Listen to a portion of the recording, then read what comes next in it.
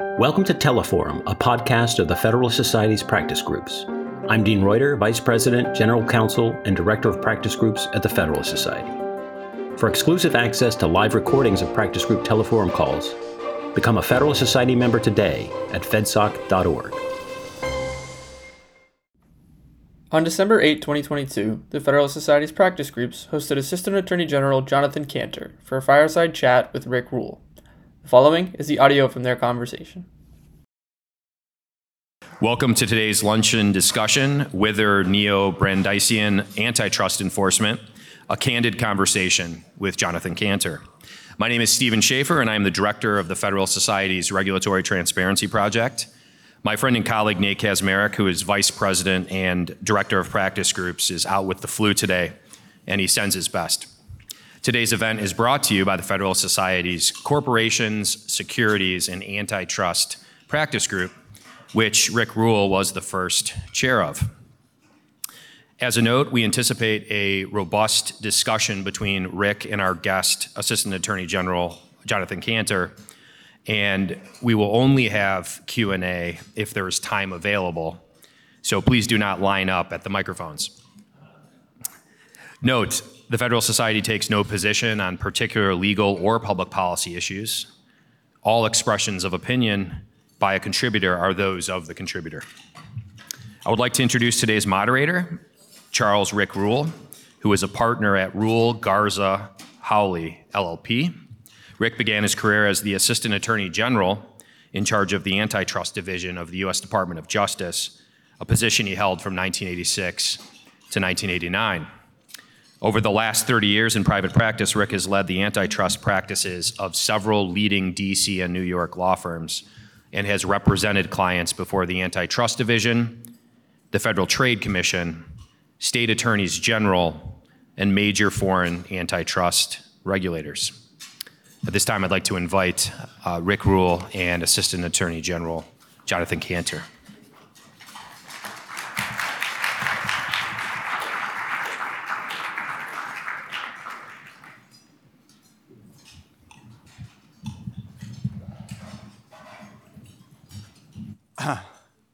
Welcome, everybody. I assume this is on. And thank you, Stephen, and Nate, who couldn't be here, unfortunately. But it's an honor to be up here and have the opportunity to talk to the Honorable Jonathan Kanter. It's the first time I've ever called him honorable. People will, maybe the last. I can't confirm. But I've known Jonathan for a long time. In some ways, people may view us as being on the opposite ends of the spectrum of antitrust ideas and enforcement. I think we may find that there's not that far a distance between the two of us over time. But I've known Jonathan for quite a long time. Jonathan, after he graduated from Washington Law School, went to the FTC. I first saw him there when he worked on the staff investigating the ExxonMobil deal and some other oil deals. Jonathan also was heavily involved in the AOL Time Warner deal. Those were very big deals back in the 90s for those of you who were in kindergarten or not born in those days. But Jonathan stood out in the staff at that point. And later, when in the early 2000s, went to Fried Frank, along with Deb Garza, one of the first associates who had recently been hired that we encountered was Jonathan. And Jonathan became an important part of the team and, impressed us a lot. I had clients who basically said, look, we want your best associate on stuff. And at least until Andy came along, we'd always put Jonathan on those things. Along the way, Jonathan, displayed his passion for antitrust enforcement. And I think, as some people know, he had an opportunity to marry his passion with professional opportunities when he was challenged to sort of think of the problems created by platform companies. And he came up with some of the original theories that still resonate today, and a lot of his practice after that was devoted on, if you will, the enforcement side of things. Jonathan ultimately went out and started his own firm, the Cantor Law Group, a few years ago. And when President Biden got elected, the administration decided to essentially turn to the leading progressive antitrust authorities. They placed Lina Khan as the chair of the FTC, and ultimately Jonathan Cantor at the Department of Justice in the Antitrust Division. Jonathan's now been there for a year in the job, and he's gotten a lot of attention, I'll put it that way. And we want to explore how Jonathan's enforcement agenda is different from that of his predecessors, and where he sees antitrust going. And I want to start the discussion sort of at a fairly high level and see if, Jonathan, you can tell us, from your perspective, what is the difference between neo-Brandeisian antitrust, or I'll just refer to it because it's easier to say, hipster antitrust, and which you probably like even less, and the consumer welfare standard that has evolved over time, and that those of us in the 1980s at the Antitrust Division helped usher in. But maybe you can start sort of where you see the principal differences. Well, Rick, thank you for that very glowing introduction. And it's true, we've been friends and colleagues for a very long time, and it is truly a privilege and an honor to be here with you today and to be with all of you. And I'm really looking forward to a vibrant discussion. I do think we may surprise some people along the way that we're not as far off on some ideas as perhaps people might perceive. I will start by perhaps rejecting labels. I'm in a law enforcement authority at the Department of Justice, and my job is to enforce the antitrust laws and to promote competition in the competitive process. And that's the label that I prefer, one of rule of law and law enforcement. In terms of consumer welfare standard, I guess I always start by saying that the idea of a standard is that there's agreement as to what it means. And if you ask 5 antitrust lawyers what the consumer welfare standard means, you often get 6 different answers. And I don't think there's really a basis to call something a standard if there's not broad-based agreement as to what it means. And so I think, with that said, ultimately, the purpose of antitrust law is to promote competition. Senator Sherman called monopolies a kingly prerogative, and there was Congress had the value judgment that competition and competitive free market is essential to a thriving democracy and a free society, and it enacted antitrust laws over the many decades and centuries to ensure that we have opportunity and freedom of access to over the necessities of life. And that's what antitrust is about, and that's why I think it's worthwhile endeavor to enforce the antitrust laws. Well, let me rephrase the question in this way. Given what you understand the consumer welfare standard to be, what are its deficiencies? Or are you saying that out of those 5 definitions of consumer welfare, there's one that you particularly like? And if there is, what is that? Well, that's the thing is I think you get into a semantic or lexical debate. And, I don't think that's wise. I look at the statute that talks about competition, right? Congress wrote a statute. It's up to Congress to make value judgments. Congress said, we value competition in the competitive process. And so, for example, if a merger may be the substantially less than competition or tend to create a monopoly, the law should be enforced. If Congress wants to impose a standard that's perhaps more detailed, more nuanced, or articulate certain parameters, then that should come from Congress. Well, of course, Bob Bork, rest his soul, wrote The Antitrust Paradox, and the whole Chicago school focus on consumer welfare was intended to give objective meaning to the term competition. And the reason being that, you could say that a merger, which eliminates some competition between two parties, is, a deviation from the competitive system, but the competitive system generates mergers or generates joint ventures or other collaborative activities that actually benefit consumers and benefit competition. So you have to draw the line somewhere, Sure. right? And so what are the kind of objective criteria that you think should determine what's pro-competitive versus anti-competitive behavior? Well, first of all, antitrust is about rule of law, and so we start with the language of the statute. That's where we should start when enforcing the law, is looking at the words that Congress used to describe what the law says, and then we should look to court precedent, and we should look to the plain language and plain meaning of the statute. Now, when you talk about welfare effects, one of the challenges is that if you start making value judgments about how to net out different welfare effects, and you start turning antitrust enforcement solely into a mathematical exercise of netting out welfare effects, it can become dangerously close to central planning, and it can become unadministrable.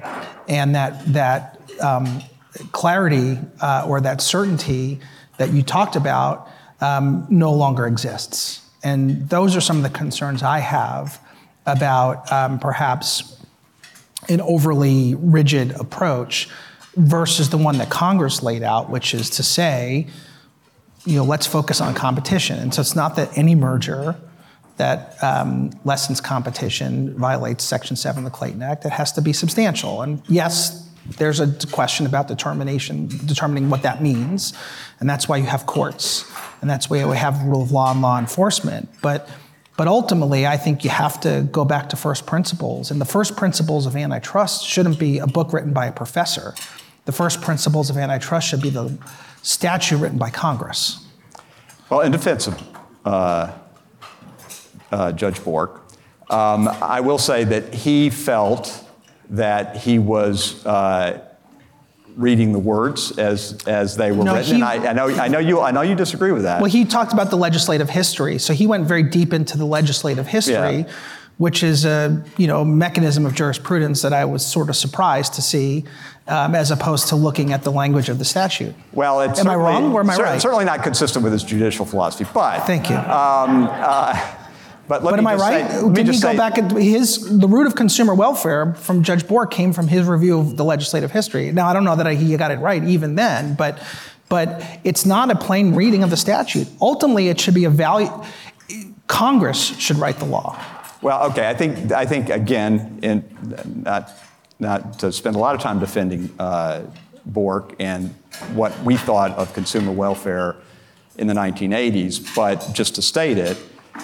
The idea was you look at the expected impact on output of collaboration, different forms of collaboration, and you develop rules that were tuned to what you thought the expected impact on output was. And so what do you include in that? Do you include in market? Do you include out of market?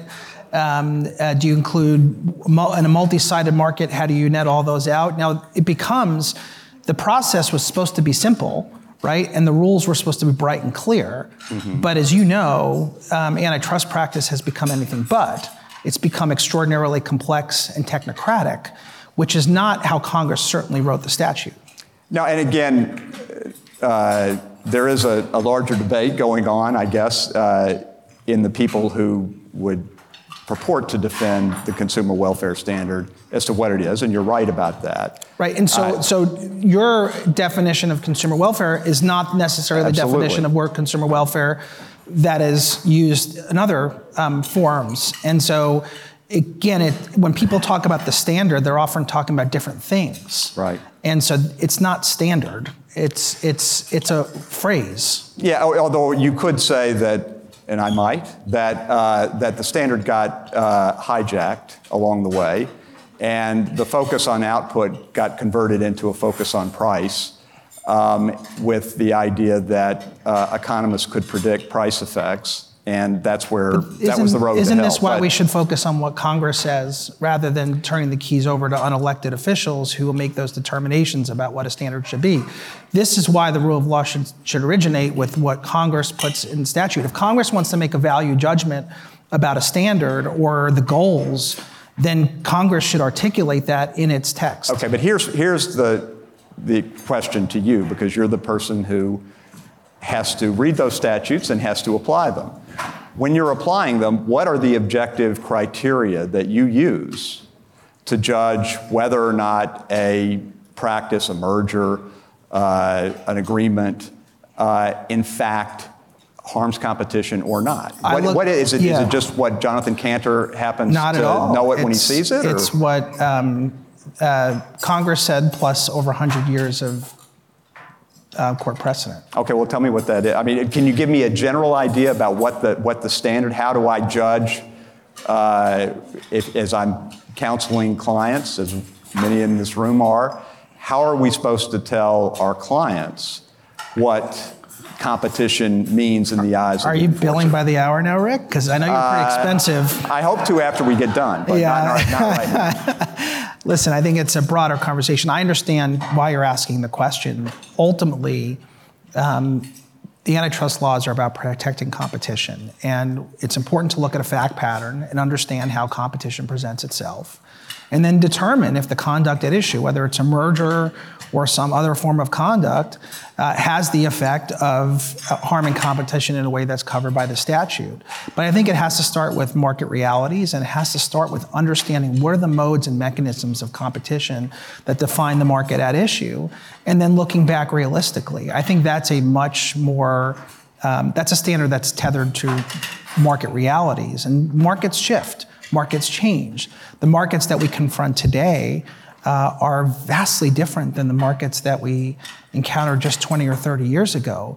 And assumptions that might be embedded in the law, economic assumptions, no longer hold true.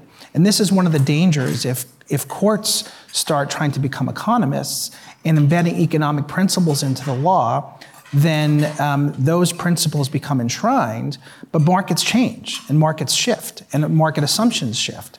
So it's much better for Congress to essentially articulate what it thinks is appropriate. In the case of Congress and the antitrust laws, it's that we value competition.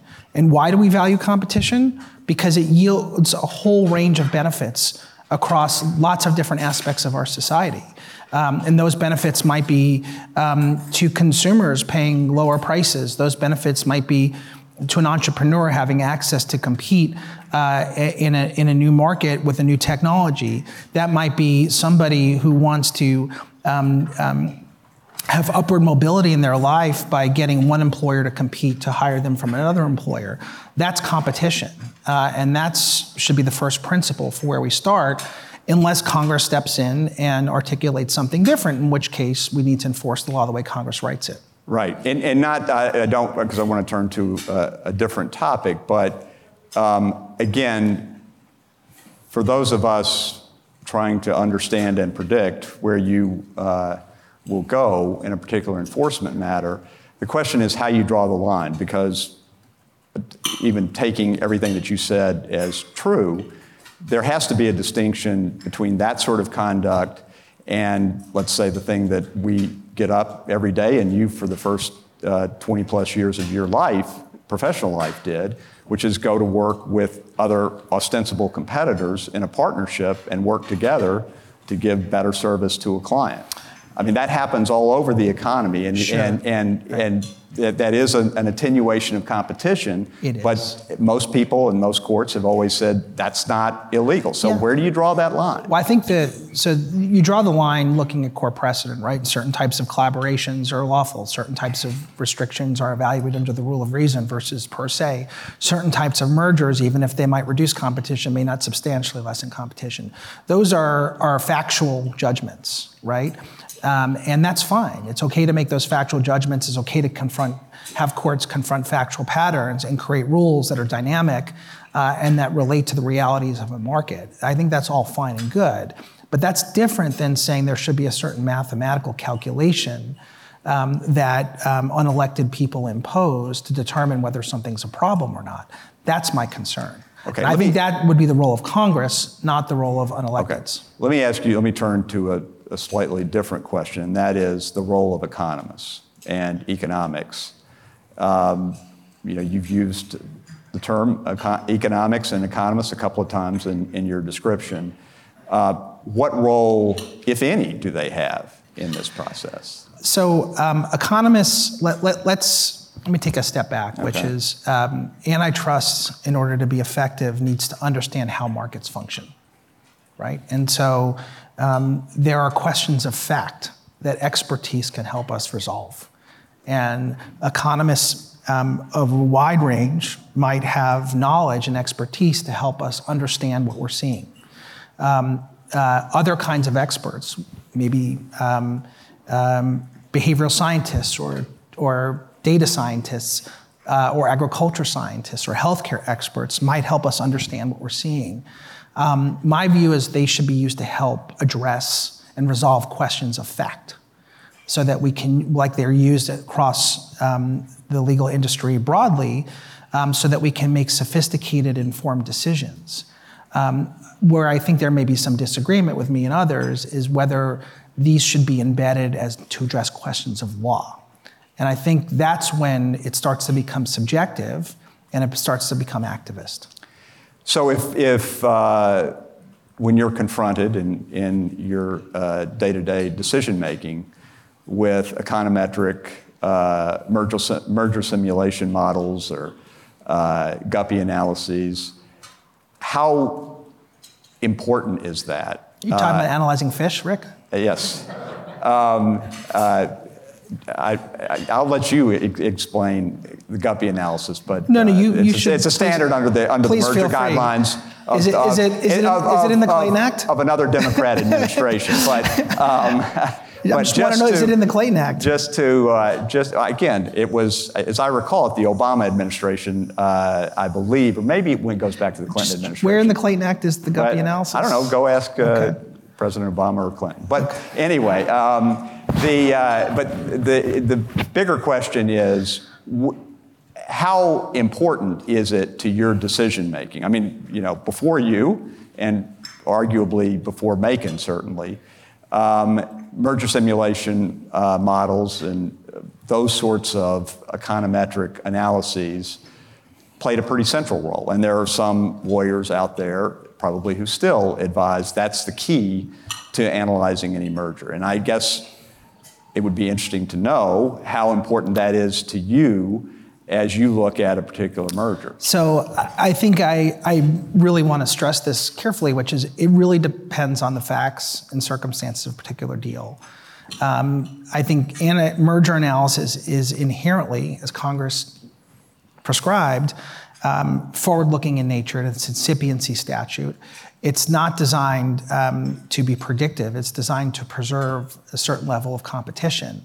And so a standard that requires definitive proof of effects is not something that's achievable, because the beauty of market economy is that you don't know what you're going to get. The beauty of a market economy is that competition can send and deliver beautiful things that you never could anticipate. And what we're trying to preserve in a competitive market is that uncertainty of competition and what marketplace in a capitalist free market could provide. And so this idea that you can calculate a definitive answer through a simulation, people are welcome to provide it We will always listen. We will always analyze. We will always review the information we have. It would be irresponsible for me to say something is inherently unpersuasive out of context. But in a sophisticated, dynamic economy, the idea that you can have a simulation that definitively or decisively predicts what is going to happen in an inherently uncertain market economy is a tall order. So I think it's fair to say you wouldn't view one of those studies as dispositive. I'll let you interpret any way you like, Rick. So it could be dispositive. Do you view it as dispositive? I think I don't, but I never have. But so I think that's probably one area where we agree. Well, I think you can take my comments for what they are. Okay, let me turn a little bit to the real world implications or actually impact of your policies. I suppose I'm going to blame this on other people because I don't want to come off as too snarky, but some people have observed I've never known you not to be snarky, Rick, so it's okay. Some people have observed that with the exception of the Penguin Random House case, the division has suffered a number of fairly high-profile merger defeats. In the Change Optum case, the Booz Allen Hamilton Everwatch case, and the what's the other one that I'm blanking on? I'm not going to help you. You're going to make me look it up now. Okay, and the U.S. Sugar Imperial. Yeah, it's so front of mind that you couldn't even remember. Well, I'm getting old, John. You've been getting old for a long time. But someone might say that this reflects the fact that the courts don't necessarily agree with your view that the statutes are so clear that, if you bring a case in, obviously they should recognize that it violates the words of the statute and you're home free. They've rejected your challenges. So does that reflect the fact that you're in a different place from where the case law is and the courts are? May I make a few points here? First, I think you have a sample size problem. Go back to economics. But second is when I look at... How large does the sample have to be? How many losses before we have a sufficient... Well, first of all, let me point this out. So from an enforcement perspective, I'm proud of our record. We've had at least, and these are the only ones that are public, 4 deals that have abandoned either at the doorstep of litigation or after litigation has been filed. And from the perspective of the government, that is the best, most desirable outcome. And those are 4 substantial mergers, 2 of which involved ocean shipping and issues relating to our supply chain that are vital to our economic freedom and liberty. Second is we had a successful outcome in the, as you noted, the Penguin Random House. That was a 5-4 merger among publishers. It was a monopsony case. And it was a well-litigated case on both sides of the equation, including against some formidable opponents. And it was a decisive victory, and one that focused on preserving not just the ability of consumers to buy books at a lower price, but preserving the ability of authors to get the benefits of competition for advances so they can go research and write books for a living. And preserve the marketplace of ideas. I view that as a very successful record standing alone. 2 of those other mergers that you mentioned are currently under appeal. And part of the process, as you know, is litigating cases and working them through the courts. And so until those cases are worked through the courts, I don't think it's fair to have a final determination about where they're going to come out. And then the last case in Maryland is still in litigation. It was only a preliminary injunction, but the case on the merits is still outstanding. And so I think it's all still being written. The deterrent value of our program, we believe, is very effective. And we believe we've demonstrated that we can bring cases for the right reasons. We can bring them in a sophisticated, way that is supported under the law. And as we demonstrated most recently in the Penguin case, we can win them. Okay. And that's fair enough, and it's appropriate for you to point out that victory, and I want to come back to that in a minute to talk about what it represents overall. I'll also point out this, Rick. I'm sorry to cut you off, but now that I can finally do it after people want to hear from you anyway. All these years, it's enjoyable. So.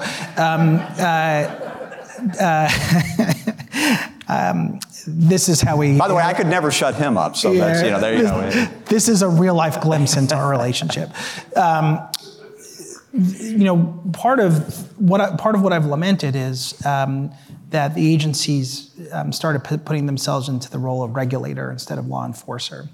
And as a result, we have not seen the vibrancy and frequency of litigated decisions. And the result of that is the law doesn't have the opportunity to evolve. And so I think on average over the last 20 or 30 years, there's less than one merger case a year that's litigated to a decision, or at least until we started. And I think, ultimately I have faith in our judicial system, I have faith in our legal system, and if we bring fact patterns to courts, and we give courts the opportunity to confront facts, to confront market realities, and we do our job, which is to articulate theories of harm that are based on economic realities, that are based on sound legal and expert theories, we'll see the kind of success that we saw in the Penguin case. But that's a living, breathing process.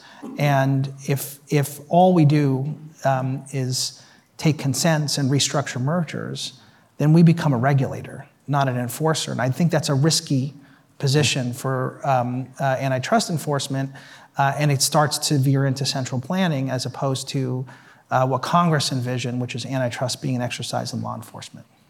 Well, the other side of the coin, and one of the reasons that, at least it is said, that some of your predecessors really hated to lose, and if you look at the Oracle PeopleSoft loss back in the aughts, you could argue that it had a pretty significant impact on the willingness of subsequent AAGs, at least for a while, to challenge deals because they were worried about losing. And I think the concern was that if you lose, not only might it adversely impact your ability to persuade a court in a future case, but that it emboldens folks to go to court. It maybe reduces their willingness to cooperate if they think they're going to have to go to court and you're going to lose. I mean, does that trouble you? And so have you seen? You're in favor of central planning, Rick? Can I get that on the record? We can talk about, and we have talked about this, which is, I'm not in favor of central planning by anybody, including the Antitrust Division. And that's part of the reason that I think it's important to have objective rules, and that we, back in the 80s, strived to do that so that people could understand what the rules were, But how clear are those rules now, right? In terms of, if they're so clear, why is it so difficult to apply? How much data do you have to provide in a merger analysis? How much money do you have to spend on experts? Is that clarity that you sought, and nobly so, to bring, has that become a reality? Well, if the wheel stopped turning in 1989, it would have, but it didn't. And where are we today, Rick? And the standard changed. And I think one of the problems, I'll just say as an observation, and timing letters. There are these letters that now sort of replace the second request period, are sort of a testament to the fact that you can start out with an idea that's pretty narrow, and the bureaucracy tends to grow it to gargantuan and arguably monstrous proportions, right? Which is a tendency of the bureaucracy. But we're trying to do the opposite. We're trying to create more clarity. We're trying to say that the process has become too technocratic. It's become too inaccessible to the broader public. It's deviated too far from the will of Congress. And so we're trying to bring that back. We're trying to view antitrust enforcement as a rule of law issue, as a mechanism for law enforcement. And And I think that's, frankly, probably more faithful to what you just described than perhaps what came before. But I think ultimately that's the goal. Okay. And I think that's, we can agree or disagree Right. about specific cases or specific practices, but, antitrust enforcement should be about law enforcement, not regulation. All right. But what I guess I'm asking is more your observation of what the impact of those decisions has been on what you're seeing in terms of practitioners coming into the division. Have they, because there is some sense that maybe they will be less cooperative. Maybe there'll be, some have said that there'll be more mergers presented because folks think that you'll get overwhelmed. Have you seen any of that? No, we have not. Okay. Danny Sokol's study and the comments he's gotten from the defense bar, you kind of reject? I have not read those comments from the defense bar. Again, I perhaps will challenge an economist to say that people act on their incentives. Okay. Let me ask you a little bit about one of those cases. I mean, we could go through the different mergers. One that went against you, I wanted then to ask about the Penguin Random House case. But in Change Optum, that was really the second major vertical case that the antitrust division brought and lost. I mean, it did because it also lost AT&T Time Warner. Can't lay that at your doorstep because that was brought by your predecessor. But don't those cases suggest that you have a very tough row to hoe when you go after non-horizontal mergers, that where you don't have the benefit of Philadelphia National Bank and some other things? And aren't you going to have a hard time convincing judges of their intuition that vertical deals involving non-competitors are more likely than not to generate benefits, which I think makes it tougher for you to block those kind of deals? So there's still a rich history of Supreme Court precedent that deal with non-horizontal mergers. And we also have, you pointed out, really two cases over the course of 20 or 30 years right now. And I think the obligation is ours to start capturing market realities. And when you look at the economy, when vertical and horizontal, especially vertical, is a vestige perhaps of a post-World War II, mid-century, 20th century economy. Markets are way different now, and it's up to us to explain that to courts. That this idea of looking at things only through a vertical horizontal lens can be the equivalent of looking at video shot in 4K through a black and white TV. You might make out some images, but you're going to miss the nuance. The fact of the matter is, when you look at what animates today's markets, you see data, you see platforms, you see multi-sided markets. These are realities, and these are realities that it's up to us, if we think there's a problem, to present to courts.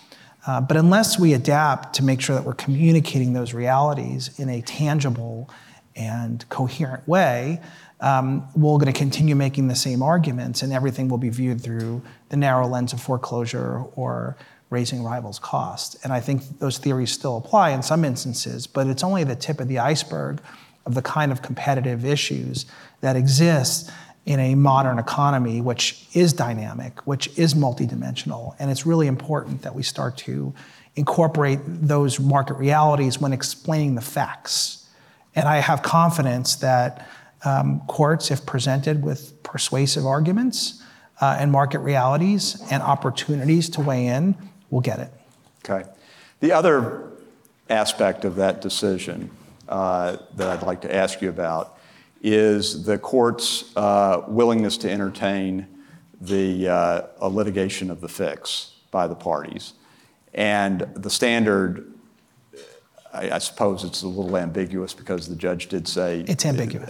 They met both standards, but there seems to be this notion that I think in the judge's view that it's the government's burden to prove that the deal plus the fix substantially lessen competition, as opposed to viewing a fix as, after having established liability, there's an affirmative burden on the parties to prove that the fix eliminates all competitive issues. These are issues in live litigation, so I'm going to not go there. But there's a lot of precedent in the D.C. Circuit and outside the D.C. Circuit and even the Supreme Court that talk about these issues.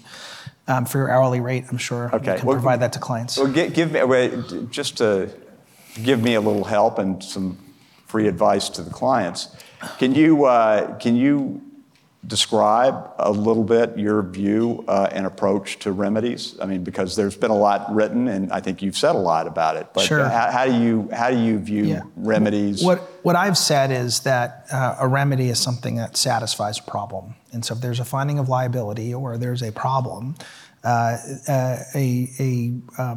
a violation of the law, you have to remedy that violation. And so, we're always open to listening to proposals regarding remedies. But what I've said, and I believe, is that they're likely to be more of a rare exception than the norm.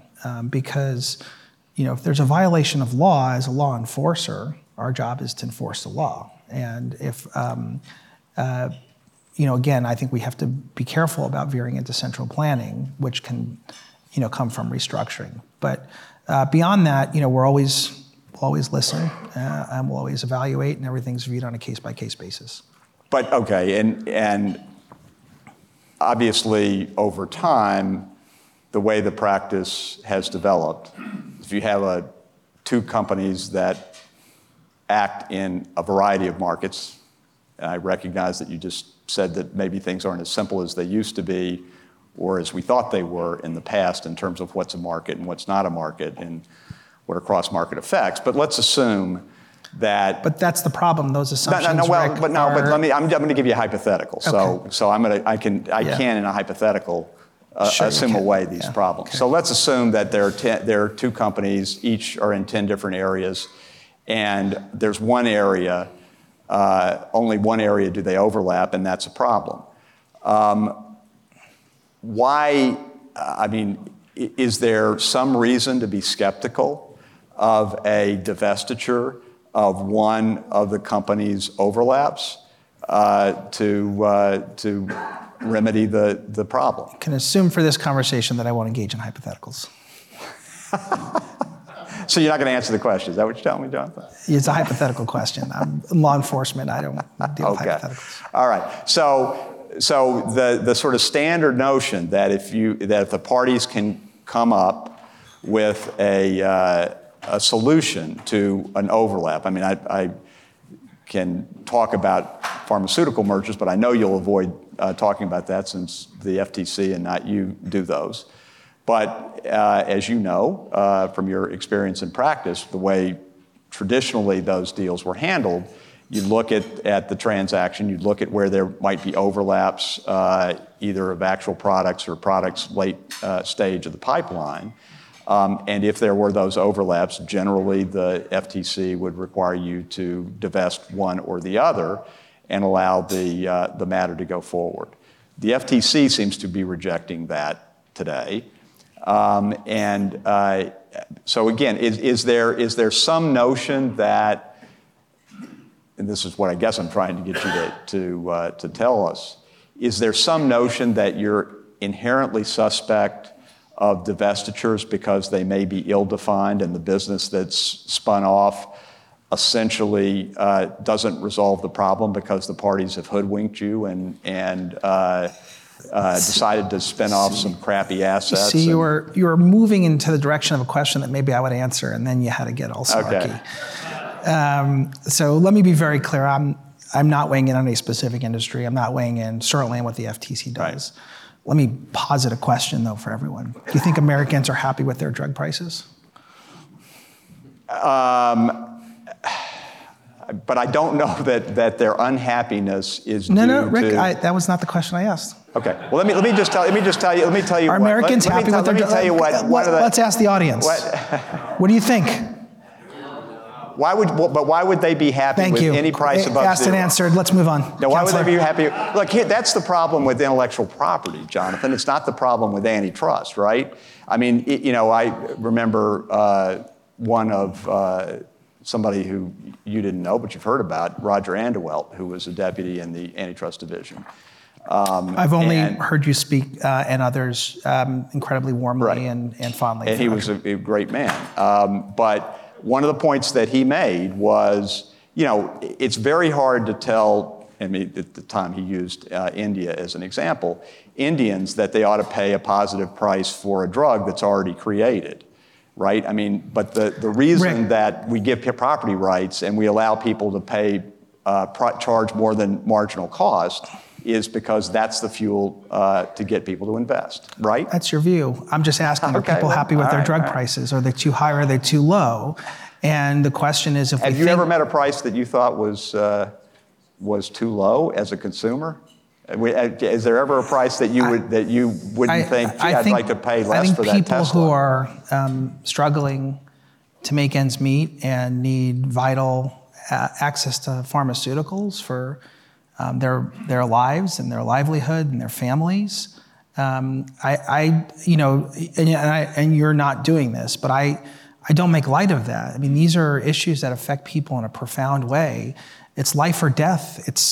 It's grandparents, it's children, it's people at the poverty line who are looking to have access to life-saving pharmaceuticals. Like, if we believe that competition results in better innovation, competition results in lower prices, competition results in better access, in better service, then that's relevant. I agree. I'm not weighing in on a specific procedure or policy. All I'm saying is you're hypothetical. I just asked a question in response to it. I get it, and it's a cute rhetorical device. But the point. I was well trained. The point is, I agree with you certainly on competition, but you have to disentangle competitive effects from effects of property rights, right? And I think with pharmaceutical people, and I'm not carrying their water, as you know. I don't know. But I think what they would say what do you think? I think what they would say is that property rights and the ability to capture the value from drugs you create the treatments that are made available to grieving families in the future that weren't available today, and that's important. That's a different question, Rick, from whether a merger that might substantially lessen competition has the ability to raise prices to life-saving pharmaceuticals. I'm not answering that question. It's a case-by-case basis. We have to look it out on the facts. All I'm saying is it's important to understand that the policies and the decisions we make may have effects on people, and I think it's healthy to always evaluate whether the decisions we're making or the assumptions we make about whether certain types of practices, remedies, or otherwise work still hold true. And I think, when as someone wise once told me, is when the facts and the models don't line up, the problem is not with the facts. I agree that, and I definitely will agree with that. But let me go back and try it this way. I think the way you have described your approach to remedies suggests a greater skepticism about remedies than at least some of your predecessors, maybe all of your predecessors. When we're talking about structural remedies, generally the division has always been skeptical of behavioral remedies. But with respect to structural remedies, I think it is fair to say that, at least the way your words are being interpreted, you're more skeptical that they can solve problems. And I'm just asking you what the basis of that skepticism is. Sure. So again, I want to be very clear that each situation needs to be evaluated on its facts, and context matters and facts matter. These are real world assessments based on market realities. And so I do want to be very clear about that. All I am saying is that we need to evaluate that, for example, when you take a business and you rip something out of it, it creates disruption. And it isn't always the case that when you remove employees from a business, when you remove products from a business, when you remove intellectual property from a business, when you sell it to somebody, that you're necessarily getting the kind of certainty that you had before the merger. And I think it's important to be inquisitive about the implications of doing that and whether that's going to remedy what would otherwise is a violation of the law. I think those are fair questions, and I think they're responsible questions to ask. And I think it's important to revisit whether we've been going about asking them in the right way against the backdrop of perhaps an economy that's become too concentrated. And so that's all I'm saying, and it's case by case, fact by fact, but there are real world consequences, and it's not as always simple as just slicing off a business and selling it. It doesn't work that way, and you know that as well as I do, which is that these are often very complicated scenarios, and and I will also point out that traditionally consent decrees don't protect against the risk of that remedy failing. Right. They just ensure that the remedy gets done, but they don't actually protect the public if that competition that's lost disappears forever because the remedy fails. And so we need to take this very seriously because the consequences are very serious. Okay. Let me turn to something that I think is on everybody's mind I want to get to before we run out of time, and that's the merger guidelines. What are those? Well, I'm hoping you'll tell me that, although maybe given your description of the fact that there is no horizontal, there is no vertical, maybe there is no. That's not what I said, Rick, anyway, just to be very clear. But you guys have announced that you are coming out with a new set of guidelines. There's a lot of thought, and again, to some extent, to address what Sokol says reports is the bar's view that there's a lot of opacity. I haven't read that. I know you haven't read it, but the fact that there's a lot of opacity and lack of clarity in terms of what you mean. So the people criticize me for saying things, and then they criticize me for not saying enough. I'm hoping that basically trying to build up your guidelines that this will resolve a lot of the problems, Jonathan.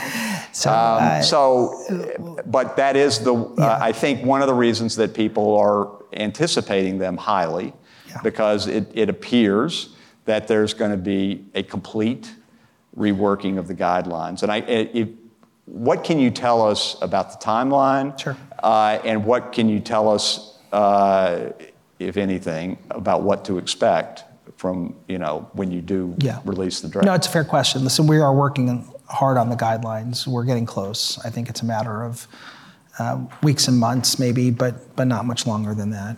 So relatively soon.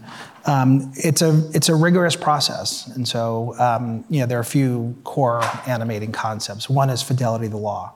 So we started the process by doing a complete survey of the law, right? Case precedents, anything that's binding precedent, we reviewed and we're reviewing and we're incorporating it, and it's ultimately an exercise in law enforcement. And so fidelity of the law is the first animating principle. Second is fidelity to economic realities and market realities. And so we start our question with how does competition present itself, and what are the potential threats to competition? And only when you understand the answer to those questions, can you really adequately conduct an investigation to determine whether, for example, a merger threatens that competition. And so we're going about it in a very systematic way. We're going about it in a very inclusive way. So we have spent the last probably 3 months now engaging in a vibrant debate with our entire staff at the Department of Justice. This is not a few people in an ivory tower writing a think piece. This is a living, breathing process that involves feedback from the people who are on the front lines, investigating mergers and understanding what issues they're confronting on a daily basis. Our public comment period has been more robust than any other that I've seen ever. We had over 5,000 comments to our initial RFI, and when we issue the guidelines, we'll have another round of comments. And so we're reading everything. We're taking the feedback seriously, both internally and externally. But ultimately, we're guided by the law and we're guided by market realities. And will we, for example, will there still be HHI thresholds and that sort of thing, or is that being swept away? Well, if I tell you the end of the book, you won't buy it. Trust me, we'll buy it. We have no choice. I'll leave that for now. Okay. One thing that has been raised with me is whether or not these guidelines are going to have a separate section that applies to private equity. I think the question arises because you, Andy, the FTC, have said a number of things publicly that indicate a focusing of attention to private equity deals that maybe in the past haven't been.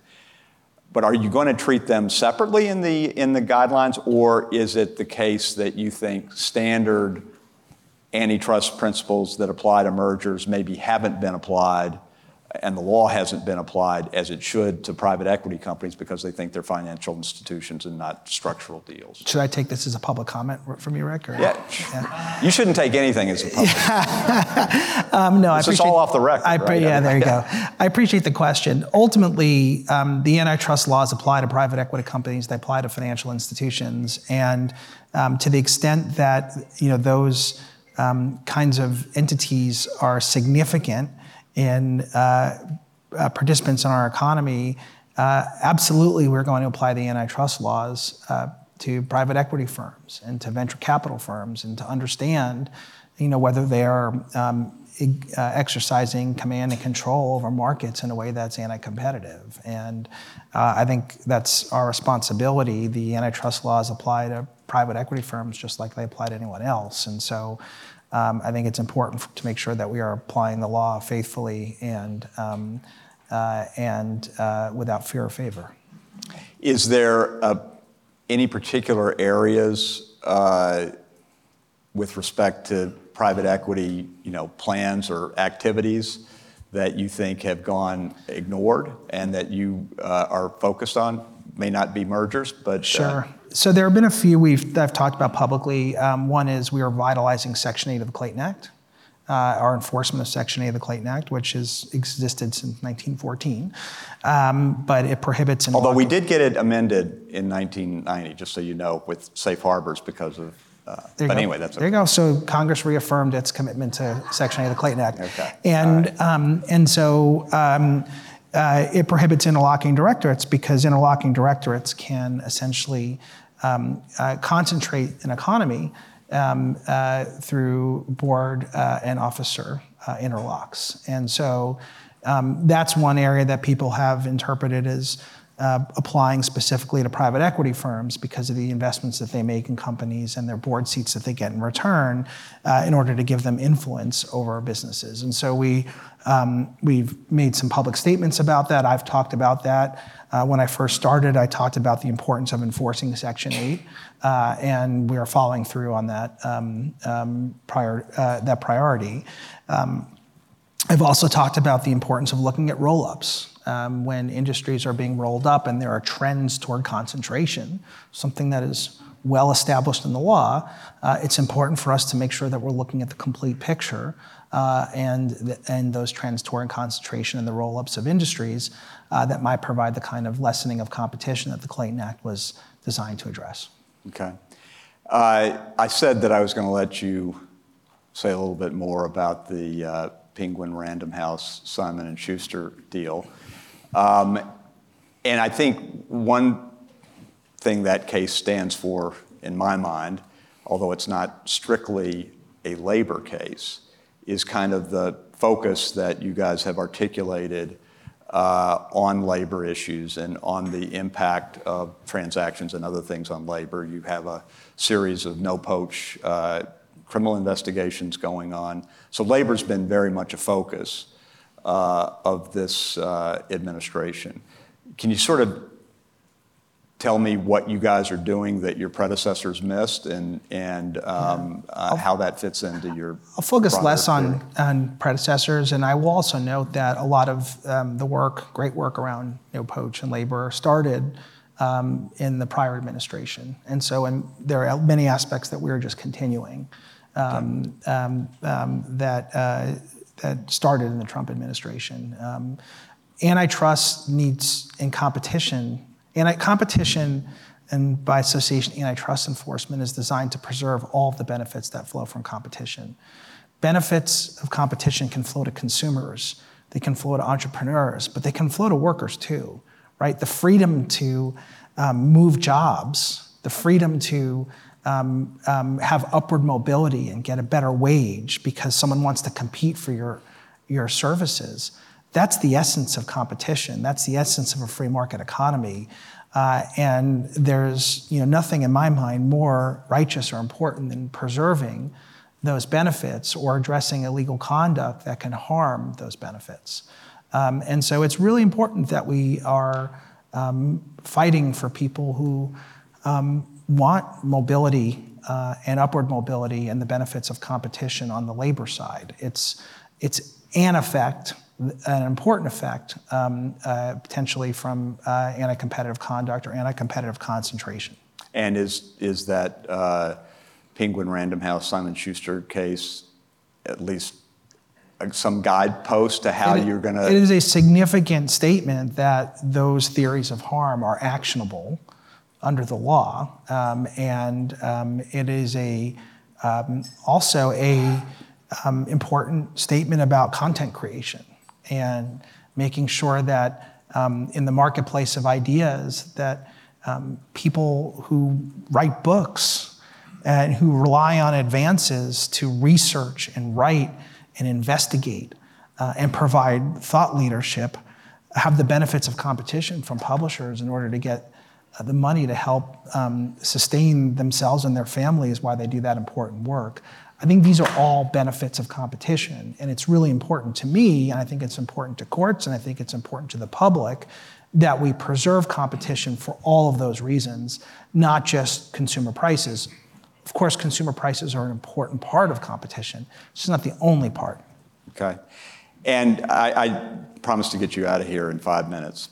So I want to quickly shift gears to one other topic that we've discussed and that you've spoken about publicly before, and that is the criminal enforcement of Section 2.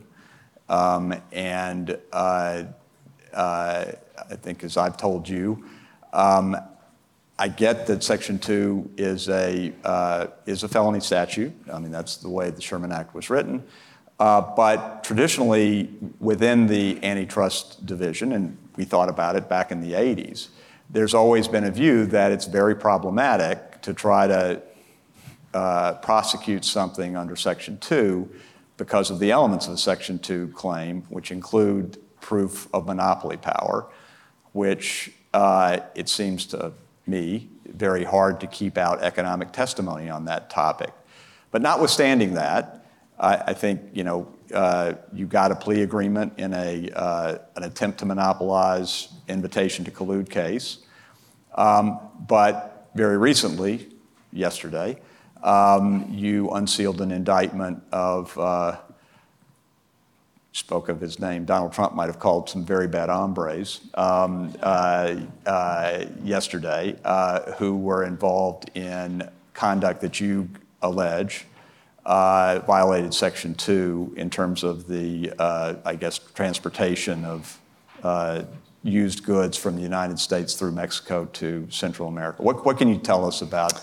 Yeah. You probably can't tell us anything about those cases, but why am I, and why has the division historically been too shy to use Section 2 as a felony? How are you going to overcome that need to prove beyond a reasonable doubt things like monopoly power? Yeah. So again, I really I won't talk about live cases, and I want to be very careful when we're talking about criminal enforcement. Everything we do is consistent with the principles of federal criminal prosecution, and the law and the facts dictate whether we bring cases.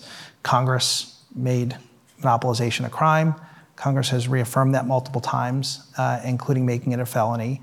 And the words and the intent of Congress was that that could be prosecuted criminally under certain circumstances, just like Section 1 of the Sherman Act can. And so, why others may have made different decisions, I'll defer to others to explain that. What I've tried to say early on in my tenure was that we were going to enforce the law the way Congress wrote it, and that criminal monopolization can be a crime. And if the facts in the law support prosecution of Section 2 as a crime, then we'll bring cases. Okay, and if you have conduct that is chargeable equally under a per se theory of Section 1 or, some other criminal statute, and let's say that the sentencing guidelines,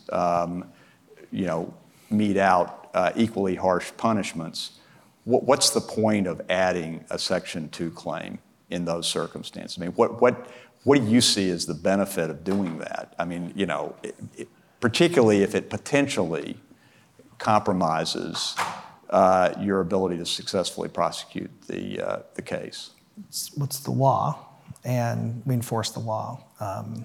And I'll just leave it there. Yeah, but I mean, prosecutors all the time exercise their discretion. I mean, it's the essence of prosecutorial discretion in deciding what to charge. And we do that all the time as well. But if we see conduct that we believe violates Section 2 of the Sherman Act and is subject to criminal prosecution pursuant to the federal principles of criminal prosecution and the law in fact support it, then if we believe it's appropriate, we'll exercise it. But again, each facts pattern presents itself in a different way.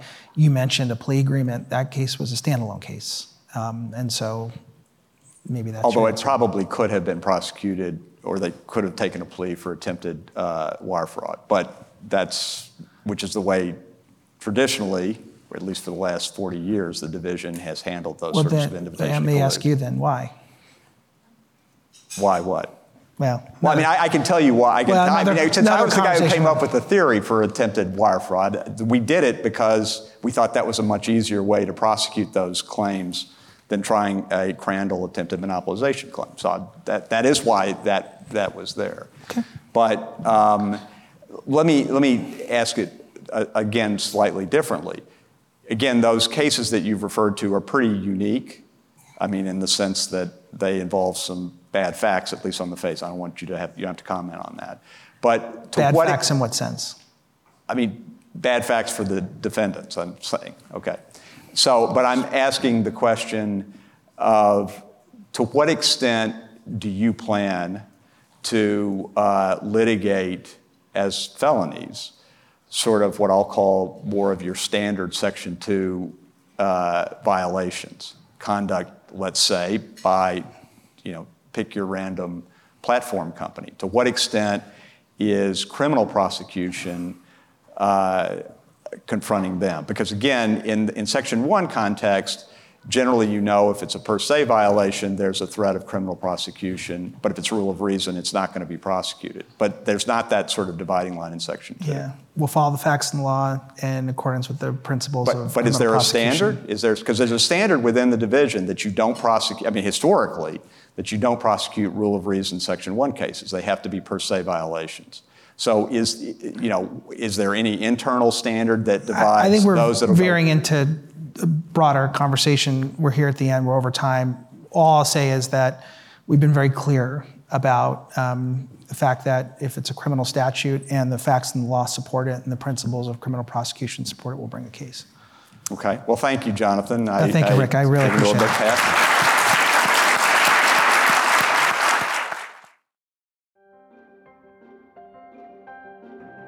Thank you for listening to this episode of Teleform, a podcast of the Federalist Society's practice groups. For more information about the Federalist Society, the practice groups, and to become a Federalist Society member, please visit our website at fedsoc.org.